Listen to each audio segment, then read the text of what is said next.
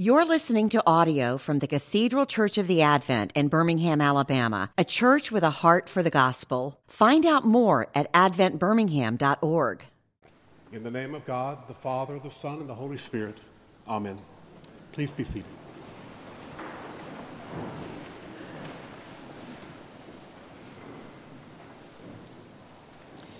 When they had finished breakfast, Jesus said to Simon Peter, "Simon, son of John, do you love me more than these?"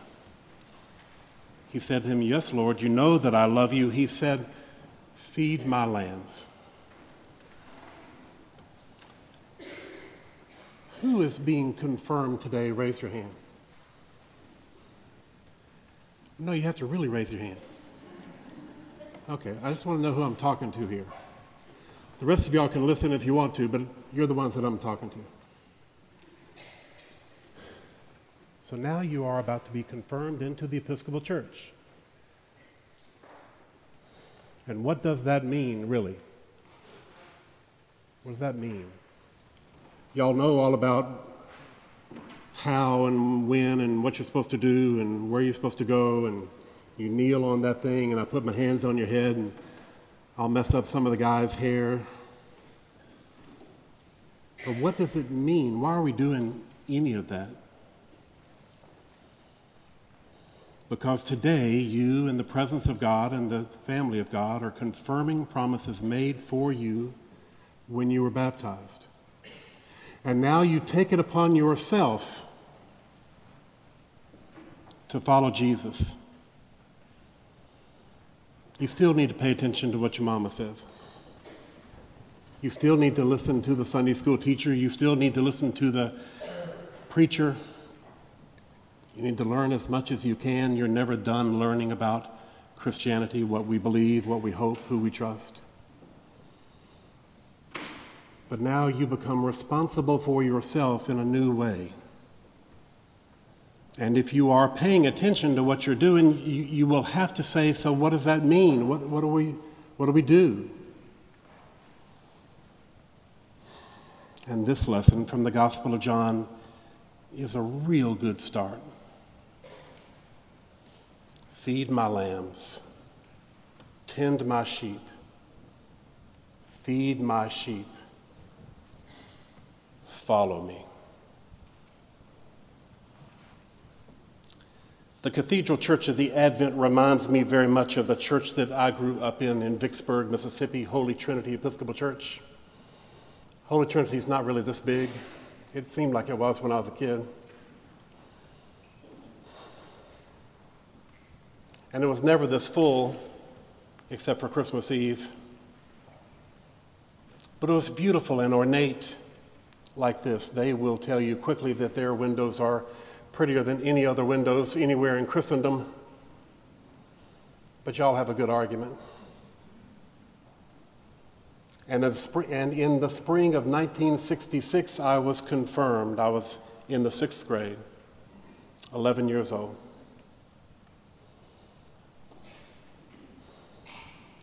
And I have been doing my best to follow Jesus ever since. Years went by and I was ordained a deacon and then a priest, and then I was in another church, and eventually I moved to Alabama, where I met a man who had sheep. He kept a flock of sheep.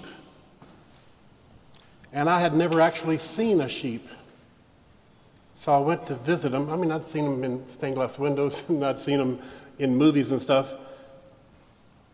But I went to see these sheep, and I was trying to get him to say, yes, we could bring sheep to the Christmas pageant. Wouldn't it be cool to have real sheep? And then I met the sheep. They're dumb. And they're scared. And they smell horrible. So I said to my friend, well, maybe we could just get a couple of lambs. And I met the lambs, and they were smaller and dumb and scared and smell bad. And I said, maybe you could bathe one or two. And he said, maybe you could bathe one or two. And that was the end of that whole thing. And Jesus regularly calls his followers sheep. Not because we smell bad, probably. And not because we're dumb, we're probably smarter than what is good for us. But we are very often scared.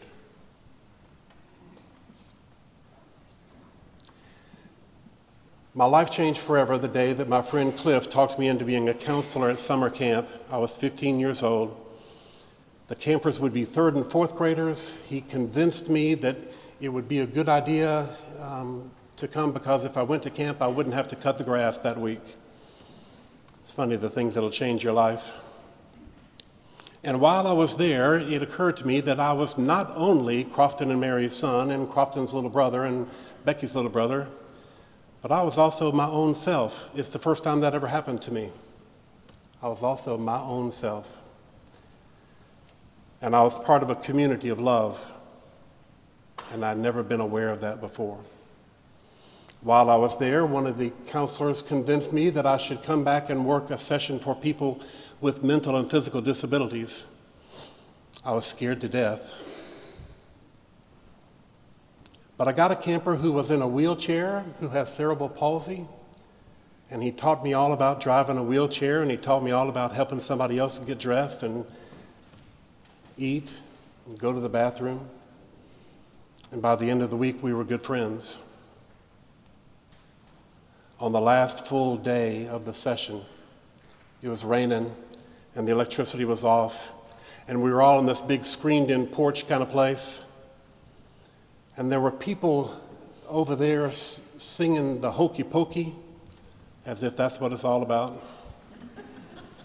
And people over here playing dodgeball, and two counselors foolishly trying to play ping pong in a crowded room.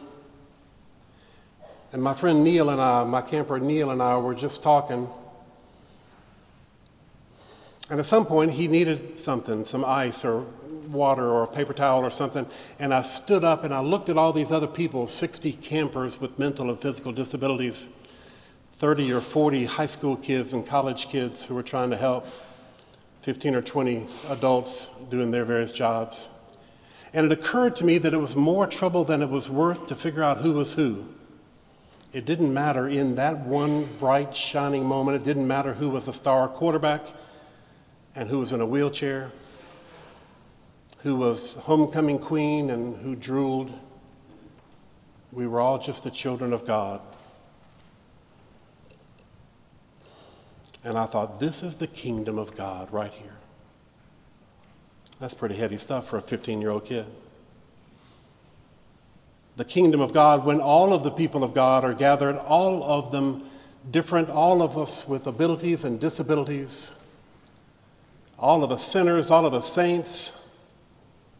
And it didn't matter who was white or who was black and who was fast and who can't move.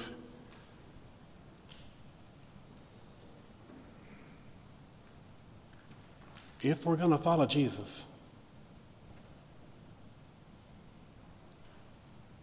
we need to love God's children. All of them. And some of them smell bad. And some are dumb. And a lot of them are scared. And those are exactly the people that Jesus calls us to feed and tend and love. One of the things that you figure out when you're about 11 or 12 or 13 or 14 or 15 or 63 is that the world is bigger than my experience of it. And things are more complicated than we can describe. And we set up all these structures to keep us separate and divide ourselves so that we can tell the difference between us and them. And then if we can figure out that us is better than them, well, that's wonderful. But if we're going to follow Jesus, it's not us and them and them and them and them. It's just us. It's just the children of God. It's just all of us lambs following along best we can. And our job is, as the ones who have given ourselves to follow Jesus, is to love them. Love them all. Even the ones we don't like, even the ones we don't agree with. Even the ones that we imagine are more sinful than we are. Love them all as Jesus loves us.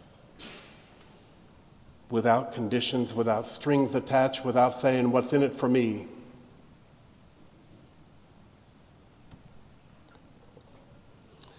So, for those of you who are confirmed today, for those of you who've been confirmed before and may yet be confirmed another day, if you ever get around to asking the question, what are we supposed to do as Christians?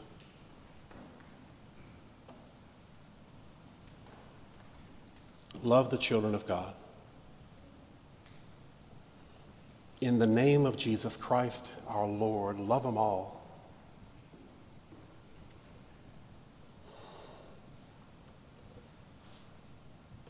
Feed my lambs.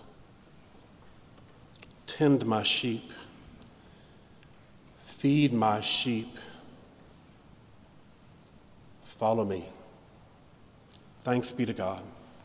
Amen. You've been listening to audio from the Cathedral Church of the Advent. If you live in Birmingham or find yourself visiting, we hope you'll join us for one of our Sunday services. Find out more at adventbirmingham.org.